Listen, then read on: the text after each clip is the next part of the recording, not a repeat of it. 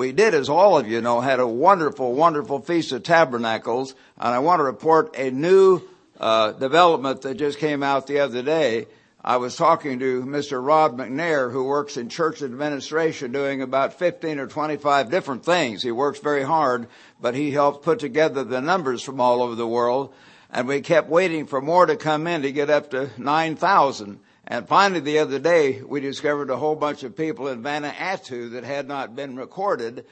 So I can report very happily that we have a new all-time record for the Global or Living Church of God feast attendance. We had a total attendance so far. There may be some more come in, but so far we have 9,029. So we broke the 9,000 mark. And that's the first time that's happened. So we're grateful for that. Yeah, that's very good, and we are happy. We know, brethren, and I certainly know, numbers are not the main thing, but we are glad to have more human beings that are acting on the truth, and we're grateful for that in every way. So we are blessed in many ways, and as Mr. League pointed out, we had a wonderful turnout for the campaign that Dr. Pierre just had in Haiti down there, and we're grateful for the way those campaigns are going all over, and for the new people that are coming in and hearing the truth. But, brethren, many of you know that we have a whole lot of sick people right here in this area and in other parts of the world. We do have an unusual number of sick people, and I want to point that out to you today. We desperately, deeply need more and more divine healing, and that is one of God's promises. And when I came to Ambassador College back in 1949, there were a lot more healings in the church. And one reason for that is that there was an atmosphere of faith in the nation as a whole, not as it should have been, but they still read the Bible, talked about the Bible, had Bible questions, and there was a general atmosphere of belief in God at least, and that sometimes carries over into the church. As Dr. Hayes said, the church to a limited extent sometimes even reflects problems in the world. And Mr. Herbert Armstrong was an unusual man of faith. He really did. He was very human. He made mistakes. We don't worship him, but he did have an awful lot of faith. And you could just feel that, especially in the early days. Later on, he got to traveling around the world, and then it seemed like the healings went down, and he remarked about that himself.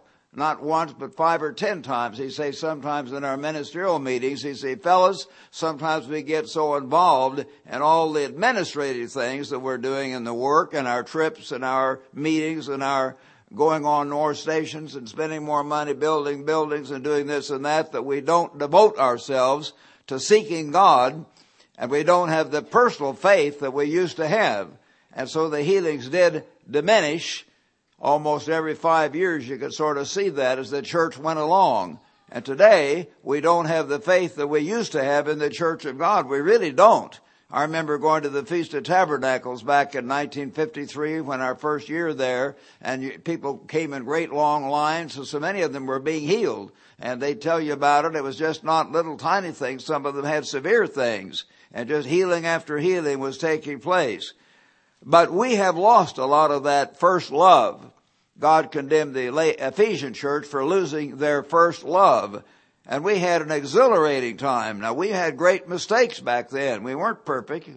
Often the motel trash cans had too many beer cans or whiskey bottles in them and all that kind of thing at the Feast of Tabernacles. And some of our brethren called it, rather than the Feast of Booths, the Feast of B-O-O-Z, as some of you know, or Z-E. So we did overdo. We did make mistakes. But there was a zest. There was a zeal for God that we have lost to some extent, and we certainly need to recapture that in every way we possibly can.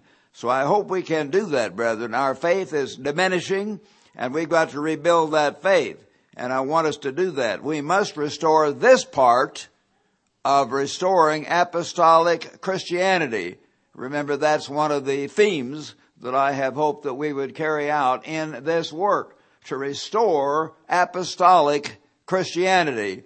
And that was one of the big things. I gave a sermon just 5 months ago, somewhat different from this, and I want to make this different because we do have a very serious situation now, and I want to focus on that in this sermon. But we certainly need to restore that part of apostolic Christianity. Turn with me, if you would, back to Isaiah.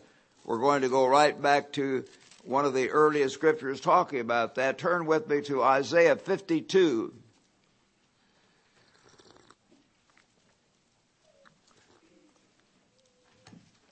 I'm going to begin reading in Isaiah 52 and verse 13, and all scholars virtually know that this is talking about the coming Messiah. Behold, Isaiah 52 verse 13, behold, my servant shall deal prudently, he shall be exalted and extolled and be very high, just as many as were astonished at you. So his visage was marred more than any man. So his face, after he was beaten and then crucified, and remember they scourged him before he died with a terrible whip, and they also hit him in the face. They hit him with rods or clubs and slapped him, cursed him, perhaps kicked him. That's the way men do, military men. And his face became virtually unrecognizable.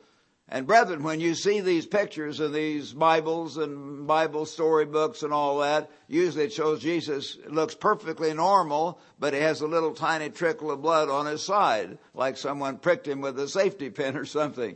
He didn't look like that at all. They beat him up horribly, and we need to understand that. And so his visage was so marred more than any man, and his form more than the sons of men. It says in verse 53 or chapter 53, who has believed our report, to whom has the arm of the Lord been revealed? He shall grow up before him as a tender plant. He has no form nor comeliness. He was despised and rejected. He says in verse 4, surely he, Christ, has borne our griefs. And the literal meaning there is sickness says. And that's printed in here, not by me, but by the editors. Somehow the King James people put this in here, but the scholars know the word means sicknesses. He has borne our sicknesses and carried our sorrows. Yet we esteemed him stricken, smitten by God, afflicted. He was wounded for our transgressions. He was bruised for our iniquities. And as I explained in the sermon 5 months ago, we have our part to do. And I don't want to leave that completely out. I'm not going to dwell on that as much today, but we should try to keep the 7 laws of health. We should have a good diet. We should obviously get the proper amount of sleep, the proper amount of exercise. We should maintain a positive attitude. And many people are sick even in the church partly because of their attitude. They're all torn up inside. And as the old saying is, it's a very true saying, it's not always what you eat, it's what's eating you. If you're all mad and you're hated and you're just all torn up, it does turn into cancer. It does turn into other things. It does turn into high blood pressure. It does turn into any number of things. So we have to really understand that, brethren. All these things feed into our sicknesses. But if we really repent, all of us, me and my wife and all of us, God will forgive. He forgives that part of our sins. He forgives our physical sins, and God heals us. And healing, as I explained, is part of the forgiveness of sins. He was bruised for our iniquities. The chastisement of our peace was upon him. And by his stripes we are healed. That's the way it says it right here in the Bible. By his stripes. What do you mean his stripes?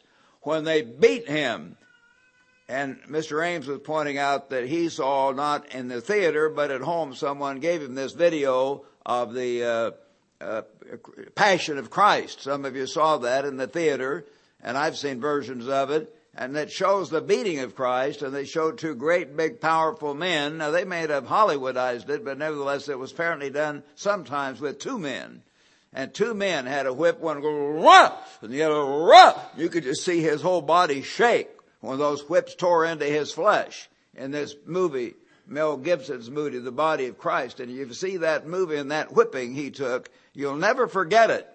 It does brand into your brain what Jesus went through even before he was crucified. And I used to read the commentaries a great deal when I was first starting to teach Bible classes. And a number of the commentaries and historians point out that many men died through that scourging before they were ever able to get them to the stake to crucify them. They just died because they were in shock. Blood was pouring off of them, and they would just die right there. So Christ went through a great deal to pay for our physical sins. And we need to understand that. By his stripes we are, and 1 Peter 2 says were, because by then it had been done, were healed. We are all like sheep who have gone astray, turned to his own way, and the Lord has laid on him the iniquity of us all. It says a little later in verse 7, he was led as a lamb to the slaughter. He was killed. He was crucified for us. But I'm dwelling on the healing aspect of it here today. Turn with me now to Matthew chapter 8 in your New Testament. Matthew chapter 8. Here, brethren, Jesus was talking here to the disciples, and he went into Peter's house, and Peter's wife's mother was sick, and he healed her. And it says at verse 16, Matthew chapter 8, verse 16, when evening had come, they brought to him many who were demon-possessed, and he cast out the spirits with a word and healed all. He didn't just heal some. They didn't have perfect faith.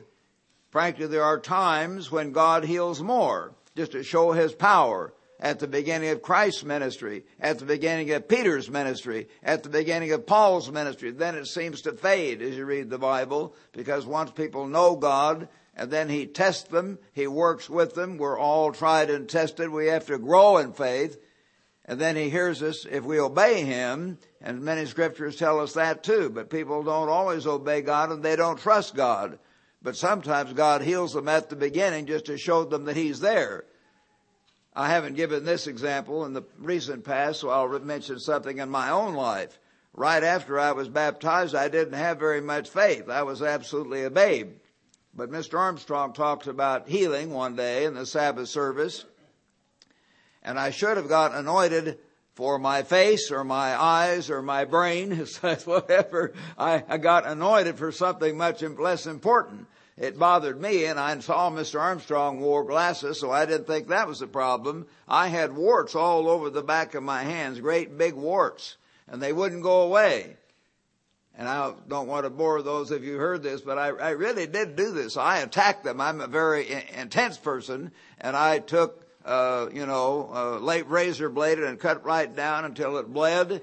And I would take a needle and put in there, and I would cut some, and then I would put mercurochrome on them, and then others said put lemon juice on them. And my mother got scared. She said, Rod, you're going to kill yourself. You're going to bring cancer. So you keep cutting on yourself. And so she had me go to the doctor, and he had this special machine called an electric needle. And they ran the electric needle right down into the core, and I had the healthiest warts west of the Mississippi. I was in Pasadena by this time, and they just kept growing right back. So I asked Mr. Armstrong to anoint me for warts just a month or two after I was baptized, and I had a certain childlike faith. He just seemed so certain these things were going to happen. So as I say, I didn't have as great faith in other ways, but I sort of childly believed that would happen, and it did. But I was on the third floor of Mayfair, the student dormitory, and every morning when my feet would hit the floor, I could remember what room I was in, why the sun was coming in usually, and I would look down at the warts and see if they were still there. And every morning they were still there. And finally, after a month or two, he didn't heal me right away. A month or two after I was anointed, I looked and the warts were not there. And I pulled the sheets back. I thought maybe they'd fall under the sheets. And I looked under the bed. And I'm trying to be funny in this sense. I really mean that. I did do that. I'm kind of like that, I'm hyper, and I'm from Missouri. I try to check things out. I couldn't find them anywhere. They're just gone. God vaporized them or something. He just took them totally away. He healed my warts. And they were not gradually healed. Almost every day I was looking for them. They were just the same. All of a sudden, bang, over one night they were gone. So God did take them away supernaturally. And I wish now, looking back, maybe I should have had my eyes anointed, because always I've worn glasses ever since I was 11 or 12 years old, and used to get in fights, because of that. 4 eyes, and so I'd give it to them, and they'd give it back to me, and we had quite a time when I was first. I almost got kicked out of school a couple of times. But at any rate, you hated to wear glasses back in those days, because not so many kids were wearing glasses as are. Of course, most of them disguise it today. They wear contact lenses, but we didn't have contact lenses back in those days. Anyway, God healed that very early on to encourage me And God does often encourage you at the beginning of your Christian life. But then later, He lets your faith be tested. And many of us don't have much faith to be tested even after 5 or 10 years. And we better be sure we start getting that faith so we can have more healings in our life, in our family, and in God's church today. We really need that, brethren, very, very much. And I hope we can understand that. So we need to think about that a very great deal. So when evening came, they brought to Him many who were demon-possessed. Verse 16, He cast out the spirits with the word and healed all who were sick, that it might be fulfilled, notice, which was spoken by Isaiah the prophet. He's simply quoting what I just read. He Himself took our infirmities and bore our sicknesses. Christ healed these people. Some scholars read this prophecy in the Old Testament, a lot of Protestants, and they try to say, well, that just means a general forgiveness, or they spiritualize it away. But Christ didn't spiritualize it away. He literally healed people's physical sicknesses, and He said, that's what this scripture means. That's what it means. He took our physical illnesses and our sicknesses. And so a little later, verse 23, He got into a boat, His disciples followed. Suddenly a great tempest arose. It's called the Great Rift Valley down through there, and they get heavy winds coming down through the Sea of Galilee in that area, and they had great big windstorms on this big lake, and He was asleep. Jesus didn't go around, like Hollywood, charge on, or, like they picture George Washington in the prow of the boat, like he's there ready, raising a cane or something like that. But He didn't always do that. Jesus got tired. He was a human, fleshly human being. He was tempted in all points like as we are. So when He got tired, He just flopped down in the boat, took a nap. He was only 32 or 3 years old. He wasn't an old man. He just took a nap. It's all right. But His disciples didn't think it was all right on that occasion. They were scared to death. So they woke Him up. They said, Master, don't you care? We're perishing. And He said to them, why are you so fearful?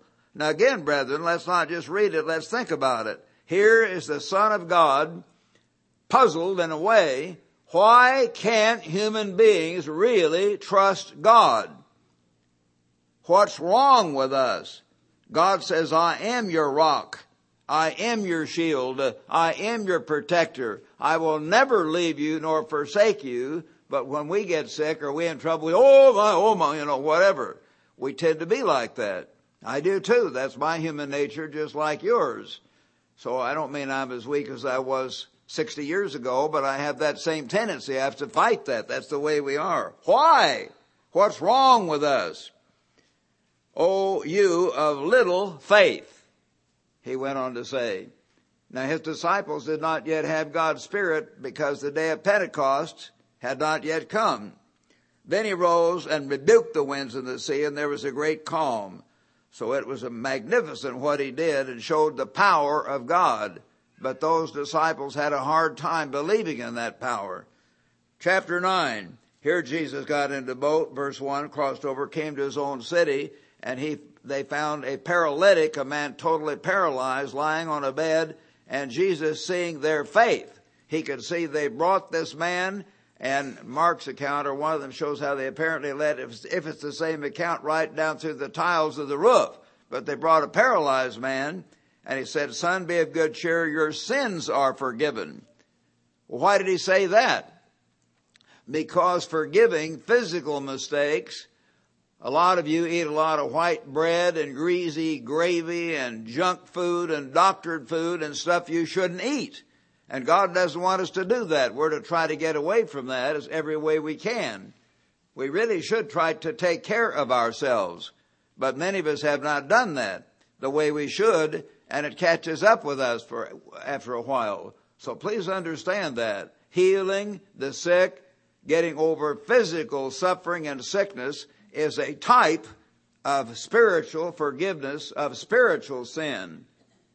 Mr. Armstrong used to call it physical sin, and some of the liberals that came in and took over made fun of that. Well, I don't make fun of it. It doesn't say that directly, but certainly it is that in principle. It is a type of physical mistake.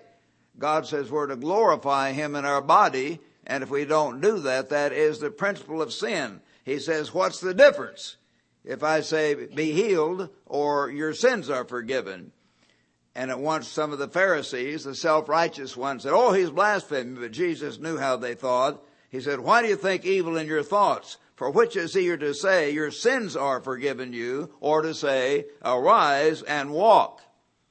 The same principle. God can forgive your spiritual sins and make you spiritually whole and get rid of the wrong attitudes and the lusts and the vanity and the hate and clean you up that way through His Spirit. Or He could apply the Holy Spirit and the stripes of Jesus Christ to your physical body. By His stripes we were healed. And He can heal your physical mistakes. So He said, what is different? But that you may know, verse 6, that the Son of Man has power on earth to forgive sins. Then He said, arise, take up your bed, go to your house. And He did. And when the multitude saw it, they marveled and glorified God who had given such power to men. Now, He didn't give it to all men, but they knew Christ was a man, and He was right there. They didn't fully realize, of course, that He was God in the flesh. They just knew He was a great prophet. And so they marveled that God had given such power to men. Jesus went about, as we know, healing people of every sickness and every disease. Turn now to chapter 10, Matthew chapter 10. Turn over just one chapter here. Chapter 10, verse 1. He called the 12 disciples, and He gave them power over unclean spirits, demons, to cast them out and to heal what? Some kinds of disease. AIDS, nobody can heal AIDS. We know that. Epstein-Barr and all these other incurable diseases. Of course not. There are no such things. God is God. He can heal anything. It does not make any difference to God. And we've got to I know you know that, but it's good to focus on that and brand that into our brains. It does not make any difference to God. He can heal anything, anytime, if He wants to. So He gave them power to heal all kinds of sickness and all kinds of disease. Then He named the 12 and sent them out. And He said in verse 7, as you go, here's the threefold commission He gave them, which in principle we ought to follow to get back to the apostolic Christianity, the original Christianity. As you preach, say, the kingdom of heaven, or as Mark, Luke, and John call it, the kingdom of God is at hand. So we're to preach about that coming kingdom. Second, heal the sick. That's the second thing He told them to do. That was part of the Great Commission, part of the gospel. Heal the sick. Thirdly, cast out demons. And then He puts in there in the middle, cleanse the lepers, raise the dead. And of course, leprosy is a form of sickness, so He's simply describing it. And I might point out one thing to you that I did at the council, and some of them agreed. They looked it up, and I've been studying that. That raise the dead, if you have it in the margin as I do, it says M. That is the majority text, the received text that we use, that is the most correct Greek text of the New Testament, leaves that out. He did not tell them to raise the dead. So that's not a basic part of it. We know that Peter raised one dead person, but he didn't go around raising the dead all the time. And Paul only raised one, and Jesus raised 3 or 4. We don't know that He kept raising the dead all the time. That was unusual. So the 3 things He told them to do primarily: heal the sick, cast out, preach the gospel, heal the sick, cast out demons. Those 3 things over and over in your Bible. He said the same thing to the other 70 also. 70 other young men He sent out, 35 teams of young men, and He told them the same thing. This is Luke chapter 10, verses 1 to 10, or whatever it is. Luke 10, preach the gospel, heal the sick, cast out demons. That's part of the gospel. Then you turn over, if you would, to 1 Peter. And here, I just want to read what I indicated before. In 1 Peter chapter 2 and verse 23, he's talking about Christ suffered, and He did not threaten, but committed Himself to Him who judges righteously.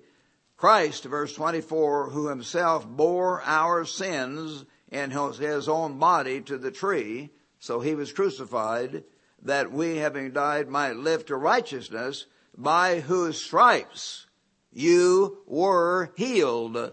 This is a different part.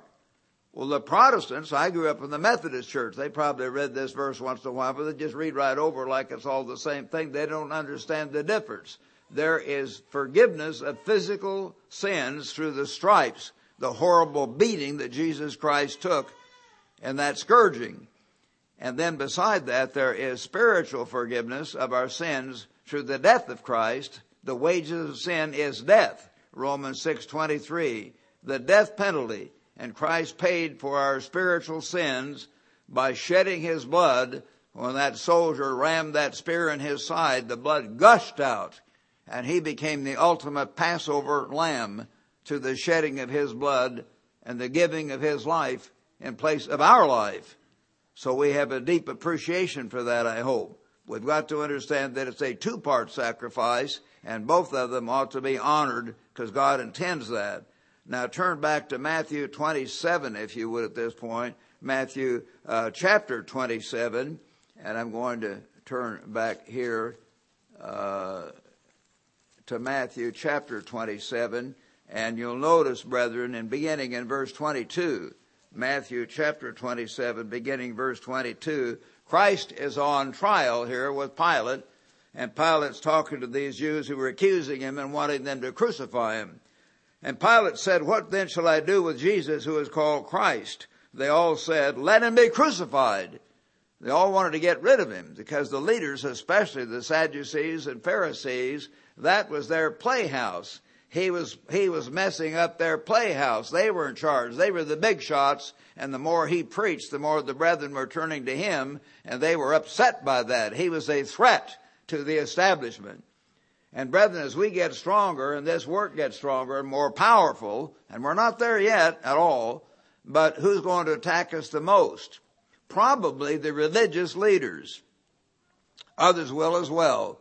But you'll be surprised how these very nice men hate to have their playhouse messed up. And they're the ones that attack Christ the most. Who did Christ condemn the most in the Bible? You think about it. What is the strongest condemnation against the harlots, the tax collectors, the adulterers? No, read it in the whole chapter of Matthew 23. And he described there and elsewhere, he said, even the harlots and the tax collectors shall go into the kingdom of God before you guys. That is, the religious leaders were hypocrites. They knew better. They should have known better, and they partly knew better. But they compromised, and they would not preach the whole truth. And you had the keys of the kingdom. You threw them away, Jesus said. You prevent those entering God's kingdom because you're teaching wrong doctrines and cutting them off from God. They come to men who claim to be God's representatives, and they get their mind all confused. Christ hates that. False ministers. Those are the main ones responsible for what's wrong today. The ultimate big bad guy, of course, is Satan the devil. But Satan has ministers. And then under those ministers, they've influenced the educators of this world who've got the whole modern world believing in evolution. And the British, I like it, they call it evolution. Evolution. That's the way they pronounce it. That's what it is. And this whole humanistic secularism that they're into today. But they're cutting men off from a knowledge of the true God. For we don't think about God. God is not real to us. And this kind of thing because of our wrong leaders, starting with religious leaders who should know better. But at any rate, Jesus described this situation here. And then let him be crucified. So when Pilate saw that he could not prevail, but rather a tumult was rising, he took water, washed his hands before the multitude, saying, I'm innocent of the blood of this just person. Pilate sensed, as one of the scriptures says, that for envy they delivered. They were jealous of Christ. You see to it. And all the people yelled out, his blood be on us and on our children. And that was awful. And they've suffered horribly ever since all over this earth. Then he released Barabbas to them. And when he had scourged Jesus, he delivered him to be crucified. And of course the reference in the Bible here is back to Isaiah where we were reading. The scourging was an official Roman whipping just before they were putting a man to death. And somehow they wanted him to suffer, not just quickly die. So they had either one or two big strong men who were called lictors. I think it's spelled Liktors. We get, to a boy, we say, you better straighten up, Johnny, or I will give you a licking. You look that up, the word licking comes from lictor, which was an official Roman whipper who was skilled in how to use this cat o' nine tails, this big whip with long leather strands with little cleats of metal in it, and go all around them. Then they jerk, and the hide would come right off. So when Christ was finished and his beating, he probably did like raw meat, not like a normal man. He did not look like a normal man when they got through with him, and we have to understand that. He went through that. Did he go through that in vain? Or can we believe that God, our Father, allowed his own Son to be down there, the one he'd shared eternity with, and see him being torn apart? And Christ had to go through that. That's the reason he went down before God that night, the previous night, and he fell on his face. Father, if there's any other way, please take this cup from me. Work it out any other way. Nevertheless, not my will, but your will be done. He'd send me beaten probably. They had men crucified up and down the Roman roads. He'd seen them yelling and screaming and hollering and finally moaning just before they died. Hanging there sometimes 4 to 6 days, just rotting until their stomach was swelled up and the intestine just burst out. It was a horrible, slow, agonizing, horrible death. He knew what was ahead. God in his mercy cut it short. After Christ, that part was only lasted 6 hours. And I used to say this Italian soldier rammed a spear in his side. It was a Roman soldier, but brethren, the Romans were noted for having a conscript army. That is, they would hire men from all over the world. I like Italian food, and I like Italian music, and a lot of Italian people. I've had very dear friends, so it might not have been an Italian at all. It might have been a man from Britannia. It was one of their colonies over in England. It might have been a man from Germania. It might have been a man from the Middle East elsewhere. And it might have been a man from Africa. We don't know. We don't know. God guided an unknown man to perhaps hear Jesus moaning or something and put it in his heart. Oh, shut up, and jammed his spirit in his side, which was an act of mercy. He didn't mean it that way probably. But it just caused Christ to die right away rather than hang there several more hours or several more days. So God caused it to be all done at the exact time that he had indicated by the Passover. So he was hung on the stake at 9 o'clock, and the actual blood spurted out at 3 o'clock in the afternoon, when they could traditionally, the hour of prayer and the hour of after the evening sacrifice, when they normally would have killed the Passover lamb. So that's interesting. God caused all that to work out in that way in his mercy and in his wisdom. And so we do have and ought to have deep feeling about that suffering Christ went through and giving his life. But he also gave his body for us in that scourging. And so Pilate said, you take him and scourge him, and then we'll crucify him. And so then they crucified him, of course, and he died for our sins. Now let's go to 1 Corinthians 11, brethren. 1 Corinthians chapter 11. And I want us to read something here that we read from time to time, but we need to focus on it to understand it better. In verse 23, 1 Corinthians 11, verse 23, people have all these arguments, about when to keep the Passover. And certain groups of the Church of God have tried to say we're wrong and we ought to keep it on the 15th and blah, blah, blah, blah. Well, it's very simple when you just read this one verse. It says right here, inspired in the Word of God, verse 23, for I received, Paul writes, from the Lord. So he was given this directly by Christ, probably over in Petra in that 3 years when he was being taught directly by Christ. That which I delivered to you, so he taught the Corinthian church this, that the Lord Jesus, when on the same night in which he was betrayed, took bread. That's when he took the Passover, on the night in which he was betrayed. What night was that? Well, all the rest of the Bible shows clearly, and most even the Protestant and Catholic and other groups theologians, they know that that was the night before the Jewish Passover. The Jewish Passover was the next night. So on the night in which he was betrayed, he took bread, and he had given thanks. He broke it and said, "Take, eat, this is my body, which is broken." Now again, brethren, when you see or hear these words next spring at the Passover, try to remember what it's talking about. Broken, well, I used to hear some of that in the Methodist Church, never any explanation as to what it meant. Broken, what do you mean broken? Christ's body was torn apart, and he must have been literally shaking and getting ready to faint in exhaustion or a trauma when these big men got through whipping him and tearing the hide right off of him. His body's broken for us. The bread represents his broken body. This is my body, which is broken for you.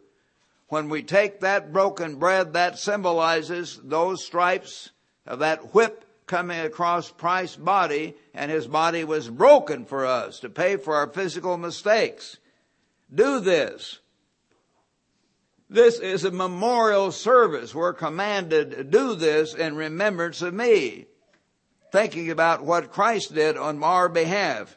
In the same manner, he also took the cup after supper, saying, so the bread comes first. Why does the bread come first?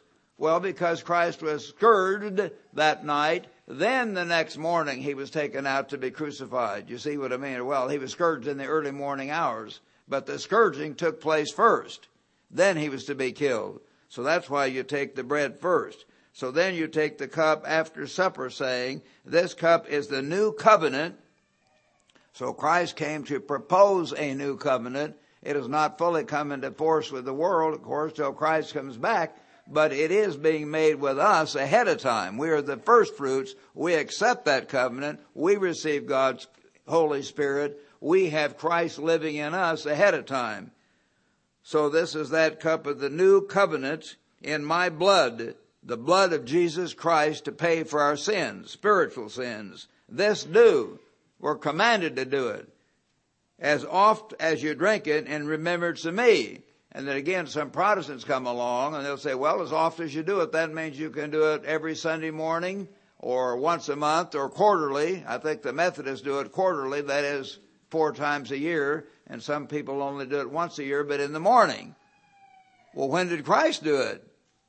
All Christians agree. You say, we're to follow Christ. Oh yeah, we're all to follow Christ. But they don't really believe that. They don't do it at all. They don't keep holy the day Christ made holy. They don't keep the 10 commandments like Christ said. They don't keep the annual holy days like Christ did. And they don't keep the Passover like he said. They do it their own way. Everything else they do their own way. They do not understand what it means to literally follow Christ and have Christ live his life within you. So we are to do this as oft as you do it in remembrance of me. If I say as oft as you keep Christmas, it's good to have a presents for your children. If I told someone in the Methodist church there, well, they wouldn't get that mixed up. They know Christmas comes once a year on December 25th. You see what I mean? All the people he knew or talked to knew, yes, Passover comes once a year. He's not trying to say do it whenever you want to, do it once a year or do it in the morning. As oft as you do this, what do? You do it in remembrance of Christ. Because now the symbols of the lamb and the bitter herbs have been changed to the broken body and the shed blood of Jesus Christ. Whenever you do the Passover, whenever you keep it, and you should keep it, when Christ kept it, of course, at the appointed time, God said, do it in remembrance of me. It's a memorial service about what Jesus Christ did for you and for me. For as often as you eat this bread and drink this cup, you proclaim the Lord's death. God never had us observe birthdays, but the basic thing they observed was the Passover, a memorial of Christ's death, not someone's birth. Therefore, whoever eats this bread or drinks this cup of the Lord in an unworthy manner will be guilty of the body and blood of the Lord. But let a man examine himself, and so let him eat of that bread and drink of that cup. For he who eats and drinks in an unworthy manner, or we can include an unworthy attitude. In other words, you just drink it, it means nothing. No, the whole point is to have a deep sense of reflection, of contemplation, of deep thankfulness to God that the Son of God emptied himself, coming from way out in the heavens, came into this human flesh to die for us and to help reconcile us to the Creator of the heavens and the earth, and that we could then walk with God and have God's Holy Spirit in us, and God could work with us and teach us and fashion us and mold us through the Holy Spirit and through the tests and trials and ups and downs of life, so we could be like He is and be full sons of God someday. And He's working with every one of us in that way, all who are really converted and understand. So brethren, we have to understand this. So we're to examine ourselves and have that deep understanding that the Son of God, coming from outer space, if you want to look at, emptied himself of the power, the glory, the magnificence that he had with the Father, and came into the human flesh, knowing his own race would reject him and say, "Oh, who are you?" Later, men would kill him, the Jews and the Gentiles. It's interesting how God guided that. He guided it where the Jews were the ones that provoked it to be done, and yet the Gentiles were the ones that actually carried it out, the Roman Empire. They did it. They killed him, but it wasn't necessarily an Italian. It was some unknown man from somewhere, and we don't need to know. God didn't tell us. So both sides of the humanity are represented here in that sense. As God used to divide them that way into the Jews and the Gentiles, we all help kill Christ. So he who eats and drinks without understanding the profound meaning of the Passover and of the bread drinks judgment to himself, not discerning the Lord's body. For this reason many are weak and sick among you, and many sleep. And very clearly he's talking about what? He's talking more about the fact that many people don't really think about or discern or have deep faith in Christ's broken body. So they are weak and sickly, and many died prematurely. Prematurely, many sleep. Some of you might think, and I'm talking to you brethren down in Perth, Australia, and Johannesburg. Hi, guys. I should talk to you more often than you're there, over in Britain and Europe and Central and South America, all our brethren around the world. But we need to realize this applies to all of us. And God wants us all to learn that His Son died for us and gave His body, that by His stripes we were healed, and have a profound feeling for that. And that we need to realize that even if the Apostle Paul were here today, you say, "Boy, you're kind of weak, Mr. Meredith," and Mr. Ames and Dr. Nail and all of us, especially Mr. League, he's the worst one of all. I'm kidding. We persecute each other. But anyway, we aren't having all these healings here in the local church. What's wrong? Well, if the Apostle Paul were here, he told his church, he was not their only pastor, but as the church he was over, he said, "Many are weak and sickly among you." Even in the apostolic times, they didn't have perfect faith and they did not have perfect healings. And many died prematurely. And I don't want any of you to get alarmed or leave you. We want to have more healings. But do remember, brethren, in case I forget to say it later, God says God gives men 70 years. And most men today, men and women, live a little longer. But the vast majority of human beings die somewhere between 65 and 85. And some few live in their upper 80s, and some few die a little before. You know what I mean? We don't all die at exactly 70. But about that time, most men have died, and so it's not strange if God does allow some of our older ministers and brethren to die at age 68 or 72 or 75 or 81 or whatever it is. So we need to understand that and not get alarmed. Still, we should pray for them and pray for these dear brethren in God's church. Some of them are older that we're concerned about right now. Some are not. But we do need to ask God to give them a full life, and that God will give everyone all the years we need to learn the lessons He wants us to learn so we can be in His kingdom forever. Some of you may think I'm against old people. I say old people are going to die. Well, I am old myself, so you probably could figure that out. And we just have to be realistic about it. You know, I've said if he got to heal, if everyone could get to the minister just before they died somehow, we have the telephone and even our cell phones people carry all the time and all the rest of it. Well, pray for me right now. And then you're healed. And then a couple of years later, you get to be 82. Then pray for me right now. And then you get to be 88 and 92. And pretty soon, at some point, God lets people go to sleep, right? You might get to the minister, but he might not make you live to 150. So he does allow people to die, and we do understand that. But it's good to understand it without, giving up on God. So many had gone to sleep, to death, prematurely, for if we would judge ourselves, we would be judged. We have to discern and have faith in God and also learn the lessons to quit sinning, quit spiritually sinning, and quit sinning in our physical breaking of God's laws, eating, junk food and getting fat and getting sick all the time because of wrong diet and lack of exercise and all the other things. For if we would judge ourselves, we would not be judged. But when we are judged, we are chastened by the Lord. God does allow physical weakness to come on us, to chasten us, to teach us lessons, to humble us, that we may not be condemned with the world. So try to understand that part of it too.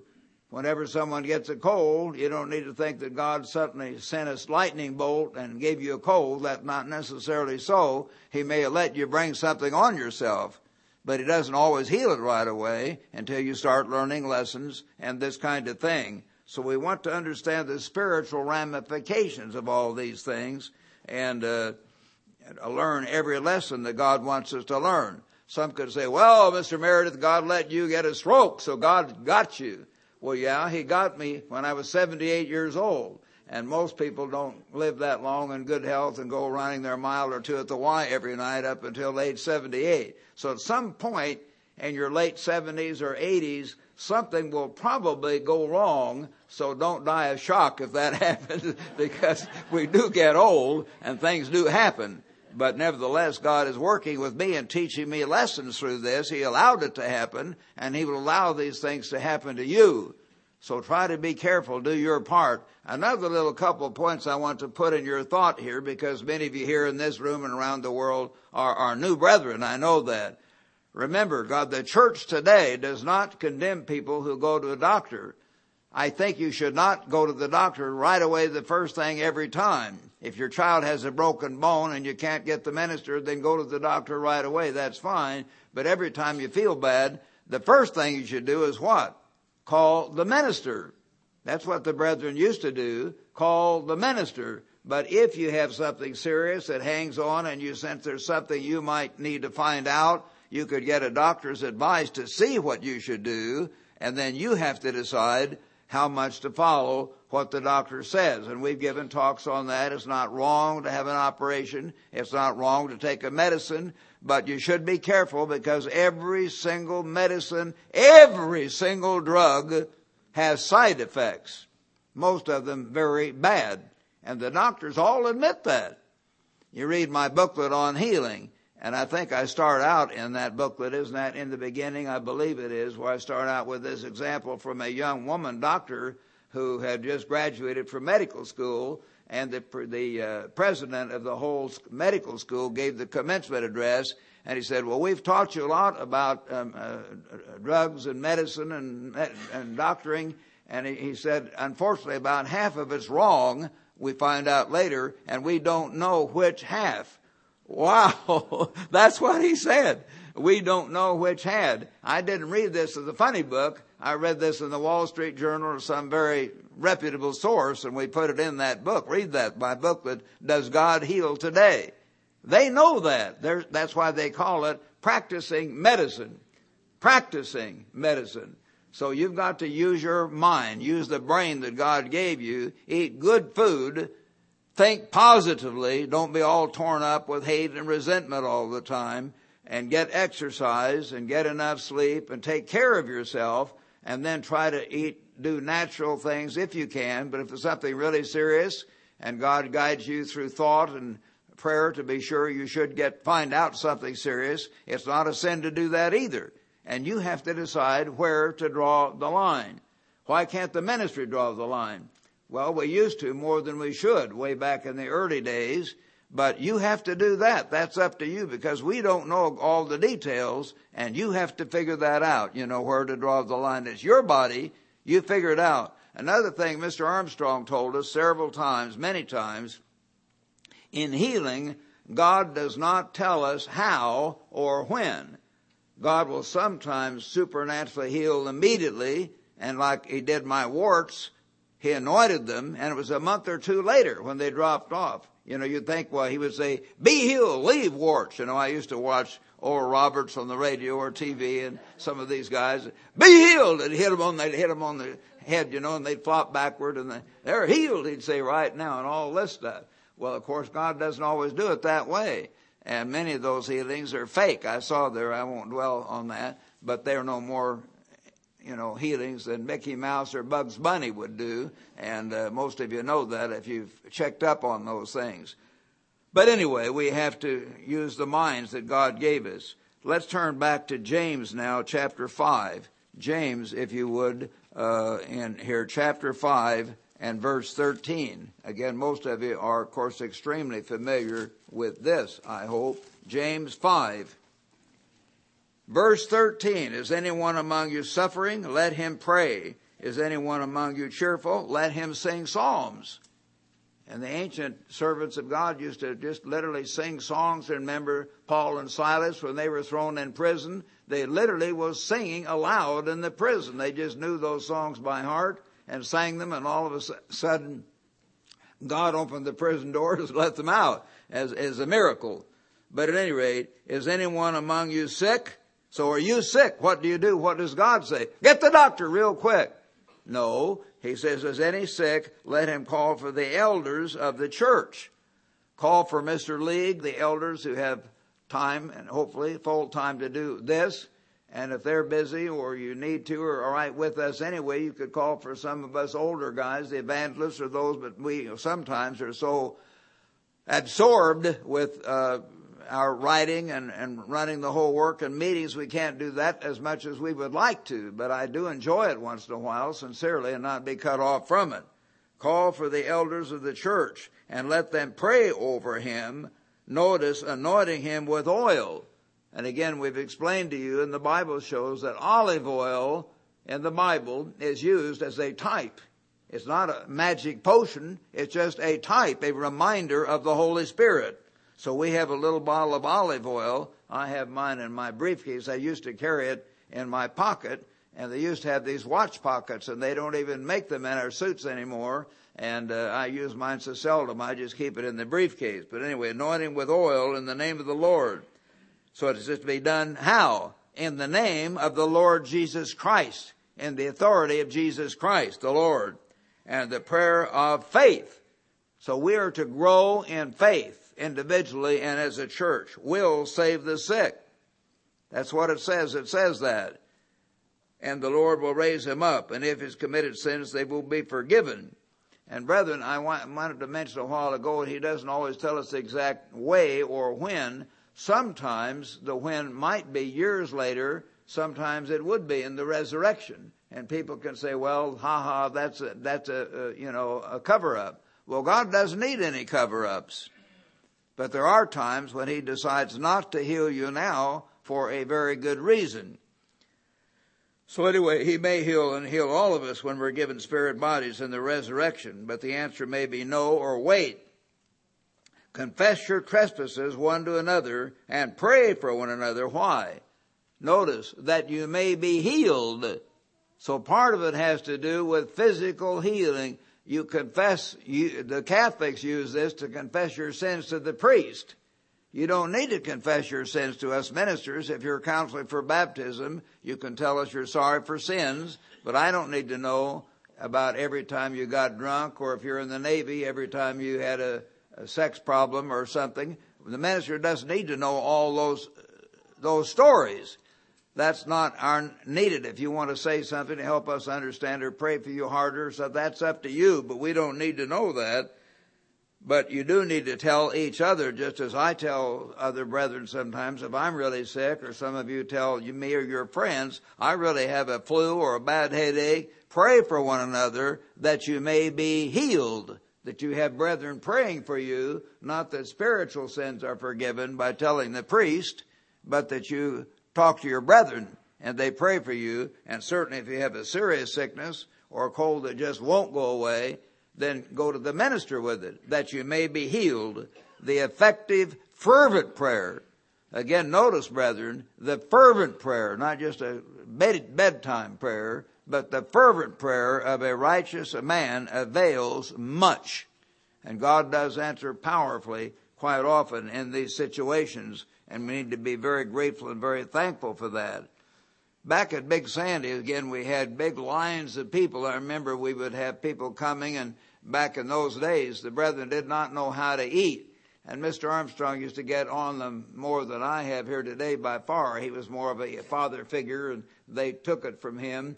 And he'd say, you brethren are eating all this starch and all this grease. And they were all there in the South. Here in the South here, I pick it on you too. But you brethren around the world, he'd tell them about it. And finally, as we had local churches, not near as many were sick because they were taught the laws of health. But I remember we'd have these little folding wooden chairs and lines on each side of the aisle, and then they'd move forward, and Uncle Paul and I would be in one booth, and Herman Hay and Raymond Cole in another, and Raymond and Marion in another booth, and we'd have the different booths. They'd come. It was amazing how many people were healed that had sicknesses and flus and all kinds of things, and we were very grateful that God did heal so many people because the truth was new and exciting, and people did have a great deal more faith, I think, in general in that time. Turn now, if you would, back to Mark chapter 11, the Gospel of Mark, and we're going to begin in chapter 11 here in a very wonderful passage, that one of my favorite passages in the whole Bible on healing, on faith. Mark 11, brethren, and he's talked about a fig tree. He cursed this fig tree, Jesus did. And in the morning, the next morning they passed by and they saw the fig tree dried up with the roots. The very next morning it was completely dried up. And Peter, remembering, said, Rabbi, look, the fig tree which you curse has withered away. So this is Mark chapter 11, verse 21. So Jesus answered, verse 22, and said to them, have faith in God. Peter was sort of surprised. He said, wow, he was saying in effect, it's already dried up. He said, have faith in God. Of course it is dried up. For assuredly I say to you, whoever says to this mountain, be removed and be cast into the sea, and does not doubt in his heart, but believes that those things he says will come to pass, he will have whatever he says. Well, now you've got to ask in faith, and you've got to ask according to God's will. If you read the booklet on prayer, you know, the 12 conditions of answered prayer, you'll see that. But there are cases when, you know, Elijah walked right through the water, not just Christ. And then Elisha came along and he walked right back through the Jordan River, and the waters parted hither and thither, it says in the old King James. He didn't move a mountain, but he could. He just caused the water to stack right up. They did do those things, human beings, not just in the New Testament. The time may come, brethren, if God is going to bring us to a place of safety, supernaturally. Some of us may need supernatural help in getting there. And God can cause anything to happen He wants to. And we may be surprised at what God will do if you and I can learn to grow in faith and honestly prove to ourselves that there is a real personal God up there who is our Father. He's our Father who's made us in His image. He loves us. He wants us to be full sons of God and His family, and with Him, and interact with Him and with Jesus as part of the creating family forever. And He's working with us. He's teaching us. He's fashioning and molding us. The time may come when we will be given the power to do some of those things. And there will be a need to do some of those things, to dry up the water, to cause a cloud to come between us and the Egyptians, so to speak, the enemy. Some people are chasing us and suddenly a cloud comes down. We don't know what it's going to be, but God can do it. Remember, his servant woke up one day, Elisha's servant, the one who succeeded Elijah, and Elisha had been apparently doing some things that worried the king next door. So this pagan king comes and surrounds his house completely, and here's this old man with one servant, no guns, no nothing. And his servant said, my master, the whole house is surrounded by armies, and so to speak. What are we going to do? And so Elisha said to God, open this young man's eyes that he may see. There's an old Protestant hymn, remember, open my eyes that I may see things that come from thee, or whatever it is. They had a whole hymn on that. They don't know what it means. And so the young servant's eyes were opened, and the whole mountain was filled with angels and chariots of fire. He saw things that no man normally ever sees. Magnificent sight. Wow, what's going on all around here? He suddenly saw the spirit world. The spirit world that is here in this room now or nearby, because so many of you are really converted and God has his angels nearby. Will God let me or you ever fall down and skin our shin? Yes, of course. He lets things happen, but he will not let bad things happen that would wipe us out ahead of time. If we're doing our part, he will keep us alive. He will work with us. He will teach us and guide us. He will fashion and mold us.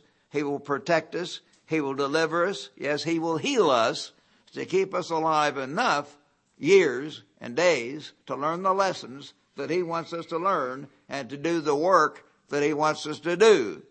Am I going to be here another 5 days or 5 years or 15 years? I don't know. I don't know. And you don't know either. I've had the feeling as I've talked to God that it will be a few more years just because of many circumstances.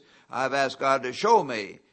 My wife is sick right now, by the way. Mr. League said you could all come over there. Well, if you want to get the terrible flu, you could do that, but she isn't here because she's coughing all over the place. She has this flu or virus, and she is coughing and her whole body shaking, and she has a sickness of that sort. Some of you have had it. About as bad as I've ever seen her in all 34 years of our marriage. So it's really hurting her, and David has it too. And Mrs. Powers was telling me, you had it 3 weeks, I think. She said it wouldn't go away for 3 weeks. So a number of you have had it. It lasts sometimes 10 days or 2 weeks. Some have had it even up to 3 weeks. But at any rate, we have to go through these things, and God will deliver us. But God has protected me from it. My mother used to say, knock on wood, but that's pagan, so I won't knock on wood, you know. I could get it tomorrow, but in his mercy, I'm encouraged because God, for this entire 3 years and 3 months I've had this stroke, I've not had one single cold. I have not had one single flu or one single virus. He's probably thinking my servant Rod Meredith has enough at this point. I'll leave him alone except for the stroke. He's my father. He's letting more of my hairs fall out and turn white and whatever. He lets me bang my hands around here because they're a little bit numb, and I don't control them as well as I used to with the stroke. But he's not giving me flus or colds. Am I eating a lot better? No, a little bit better, but frankly a whole lot better. I had a piece of chocolate last night. And a couple of nights ago, I had a dish of ice cream because my wife and I found that my blood sugar doesn't seem to go down or go up, very much as long as I only have 1 or 2 little dishes of ice cream a week. If I thought it was going to send me out with diabetes, I wouldn't do that. So I try to live somewhat normally, but God has taken care of me now. So he's in charge of our lives. So we don't have to worry. I used to feel sorry for old people. I really did. And I thought these old people are getting old and they're going to die. And all of a sudden, my friend Dick Armstrong died at the age of, get it, 29. He was 29, and that blazed into my brain. I thought, I don't need to worry about Mr. Hoyle and Dr. The other medical doctor we had there, and these other men around the college who were older. Because I could die before them. We don't know. We could die at age 29 or 23 or kids dying at age 18 and so on. You know what I mean? And car wrecks and all kinds of things. We want to trust in God. But brethren, we do need to ask him for healing because he tells us to. He wants us to. It's part of our Christian growth to sense that our Father is guiding our lives, protecting us overall, and that He will heal us the vast majority of the time in this life. In this life, if we put our faith and trust in Him. So let's do that. Notice back in verse 7, I'm going to get another verse here. I was just starting this. He said here, the fig tree is cursed. He said, have faith in God. For assuredly I say to you, whoever says to this mountain, be removed and be cast into the sea, and does not doubt in his heart, but believes that those things he says will come to pass, he will have whatever he says. Therefore, I say to you, this is God speaking, whatever things you ask when you pray, believe that you receive them and you will have them. Now, brethren, that's not just the power of positive thinking. The Christian scientists take that all out of context. But if you have that real commitment, I'm going to trust you, God, no matter what, and you mean it, you're going to get tremendous answers to your prayers in every phase of life, including healing. But notice this one caveat, verse 25. And whenever you stand praying, if you have anything against anyone, don't carry grudges. Don't carry grudges. Don't go around hating and wanting to get even and bitter down on me and I'm going to be bitter and bitter and bitter and bitter. It will kill you. Don't do it. Please don't do it for your sake. If you have anything against anyone, forgive him, that your Father in heaven may also forgive you your trespasses. Then He will forgive you, including physical healing. But if you do not forgive, neither will your Father in heaven forgive your trespasses. So understand that. You've got to forgive others. That is such a powerful part of our relationship with our Father in heaven. Now notice back in chapter 9, brethren, Mark chapter 9 now, and I'm going to turn here to verse 17. In chapter 9, one of the multitude answered and said, Mark 9:17, Teacher, I brought you my son who has a mute spirit. It seizes him and throws him down. A demon was just throwing this young man here and there, and I brought this child to your disciples, but they could not cast it out. And Jesus answered, O faithless generation. You notice Jesus' attitude. What's wrong? Why can't people trust in God? Bring him to me, he said. And so Jesus then healed him finally. The man said, the Father, Lord, I believe, help thou mine unbelief. In verse 24, he cried, I don't have perfect faith. Jesus had mercy. And so then later the disciples asked him privately, verse 28, they asked, why could not we cast him out? So Jesus said, verse 29, this kind can come out by nothing but prayer and fasting. Prayer and fasting.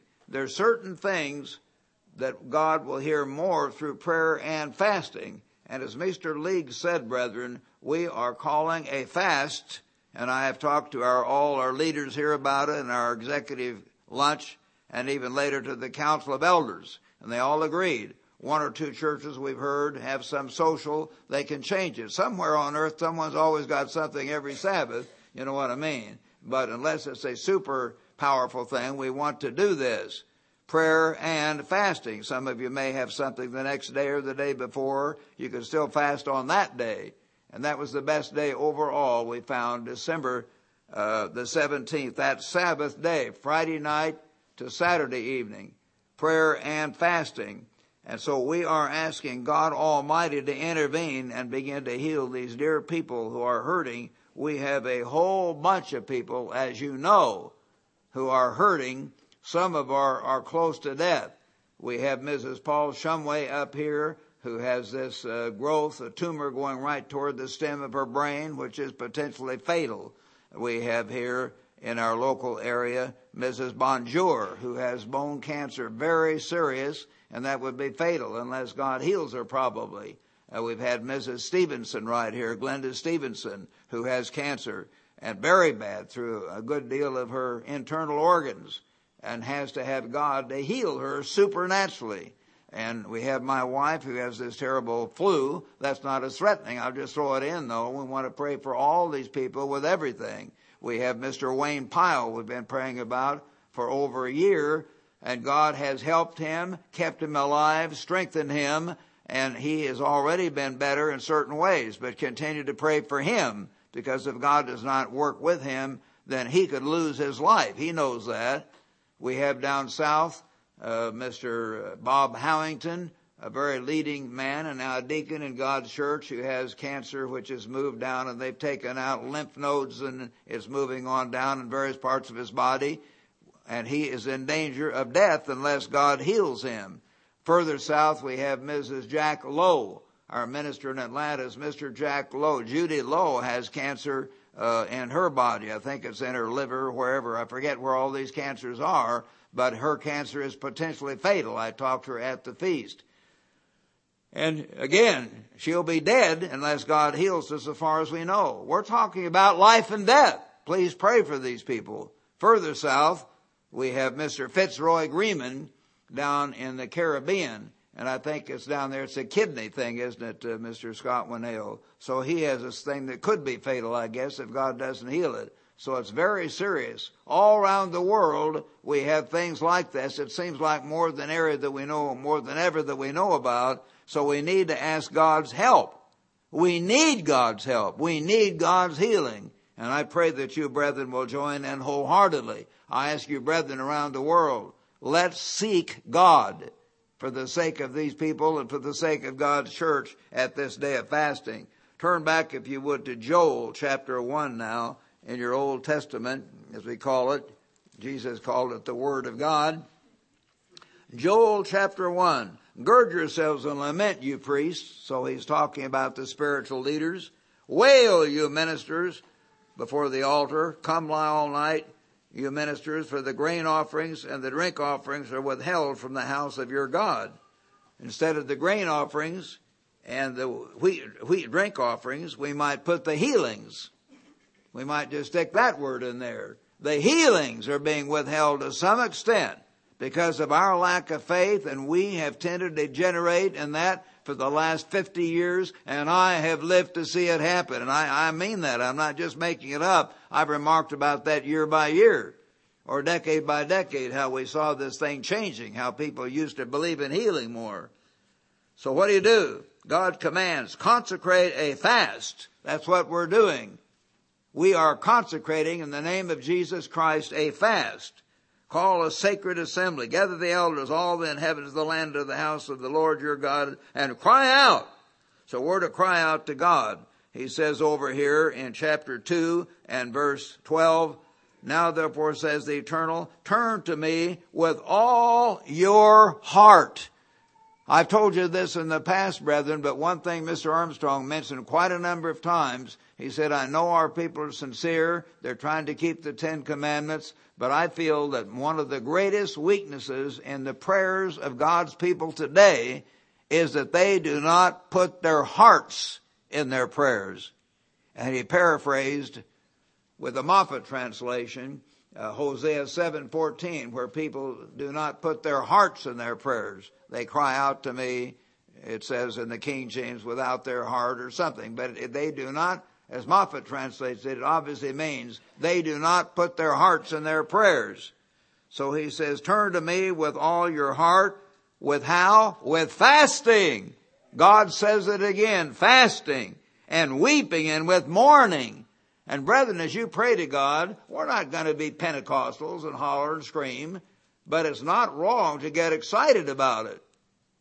It isn't. To put your being into it. Say, Father in heaven, these people right here, they need your help. Some of them are going to die within the next year unless you intervene. Please hear our prayer. Please wake us up as a church. Help us to get on the ball. Help us to seek you. We mean it. We need more healings. And we do, brethren. We really do. So put your heart in your prayer with fasting, with weeping and mourning. So rend your heart and not your garments. Return to the Lord your God, for he is gracious and merciful, slow to anger, and of great kindness, and he relents from doing harm. If we cry out to God like that, brethren, God will hear. Has God gone way off? I've told you, no, God has not gone way off. We've had wonderful healings in the past. I've told you about Howard Clark. He used to sit right along the right wall when I was preaching for 5 or 7 years. A quadriplegic, shot up in the Korean War and had to sit there. Mr. Davis, I'm sure, has seen him. He just sat there and sat there and sat there year after year. Couldn't move virtually. All of a sudden, over Pentecost weekend in 1958, he was anointed by Dick Armstrong, got right up and began to walk around. I've told you the story, so I won't better not tell you the rest of it, but it's kind of amusing how I kind of checked up on him and so on, and he showed me he could get up and walk. And that very autumn, he was in the wedding reception of another man and picked up a child in each arm and was rocking right now and bouncing a child in each arm just 6 or 8 weeks later. The guy who couldn't even get up out of a wheelchair. I've told you how Raymond McNair and I were on the baptizing tour and met this lady with a withered arm, all shrunk up about 1/4 the normal size, like a rope. And she sent in for an anointed cloth from Mr. Armstrong. She was not a Pentecostal. She was not hooping and hollering. She had nothing to gain. We'd already baptized her. We were about to leave. She just said, fellows, maybe it'd be encouraging to tell you this. And her Baptist or Presbyterian or whatever Protestant friend was with her. She thought, I'm going to meet these strange young men, from Mr. Armstrong, and wanted another woman just to be her company. The woman wasn't being converted either. But I said, do you remember her? Do you knew she had? Oh yeah, I grew up. He was always like that. And he sent her an anointed cloth and the arm grew right out. I've seen those things, brethren. God heals today. I had one of my married students, Dennis Brady, come with tears in his eyes. He missed the freshman class and caught me in the lobby right afterward up in the academic center and said, Mr. Meredith, I had to miss class today because my little daughter is dying. What? Well, I had a little daughter then, so I had a great deal of compassion, more than I might have had. It was good that I had a little daughter first, I guess. But at any rate, he said she's dying of spinal meningitis. It was a fatal variety going around. Dennis Brady's little daughter. I've never forgotten it. He said, would you come and anoint her? So there was a phone, Dave, in the sort of the lobby or whatever it was, and I went over and called my secretary, said, cancel all this, whatever it is I'm supposed to do. So I went out to his house and anointed the little girl, and she was pale, and she'd been shaking and like that and going back and frothing at the mouth. And I prayed fervently, because I had a little daughter just about that age, and then she went to sleep. And they didn't know she'd be healed. We stayed there, and she just seemed to go to sleep pretty quickly. But the mother called me the next day, and she said, Mr. Meredith, she said, my little daughter slept 14 hours or 16 hours or whatever it was. And she said she woke up and was hungry. She'd never been hungry for several days. And now she's playing, and she's fine. And that Sabbath, they had her in church. And I went up, I wonder if she still has, I didn't have perfect faith myself. I thought it might be dangerous. She said, no. She reminded me, she said, God healed her, so she's got to be all right. And she was all right. Her mother brought her right to church 2 or 3 days later. God heals today. So we do want to be grateful for what God does and not ever, ever give up on God. But, brethren, we've got to create an atmosphere of faith. And I'd better not read all my scriptures about that to keep you here. But remember back in Mark chapter 6, turn with me at least briefly here to Mark chapter 6. And let's begin in verse 3. When Jesus went home, Mark 6:3, they said, isn't this the carpenter, the son of Mary, and his sisters are here? And they were offended at him. And Jesus said, a prophet is not without honor except in his own country and among his own relatives. People say, oh, well, who's he? He can't do anything. Now Jesus could do no mighty work there. Even the Son of God could do no mighty work except that he laid his hands on a few sick folk and healed them. And he marveled because of their unbelief. Not his unbelief, but their unbelief. And Matthew, of course, if you turn to the scripture in Matthew 13:58, if you're taking notes, Matthew 13:58, he says they were not healed because of their unbelief. My brethren, we have got to create an atmosphere of faith. And if we in this church pray, if we have this day of fasting and then follow through on that day of fasting and cry out to God, put our hearts in our prayers, beseech God for healing, ask God to forgive us as a church. Help us get over the resentments and the bitterness and the weakness and the sin and the vanity, to scrub us out, clean us up, make us like He is. Father, help us. We want to be right so your people can be healed. Please help your people to be healed. We will get answers.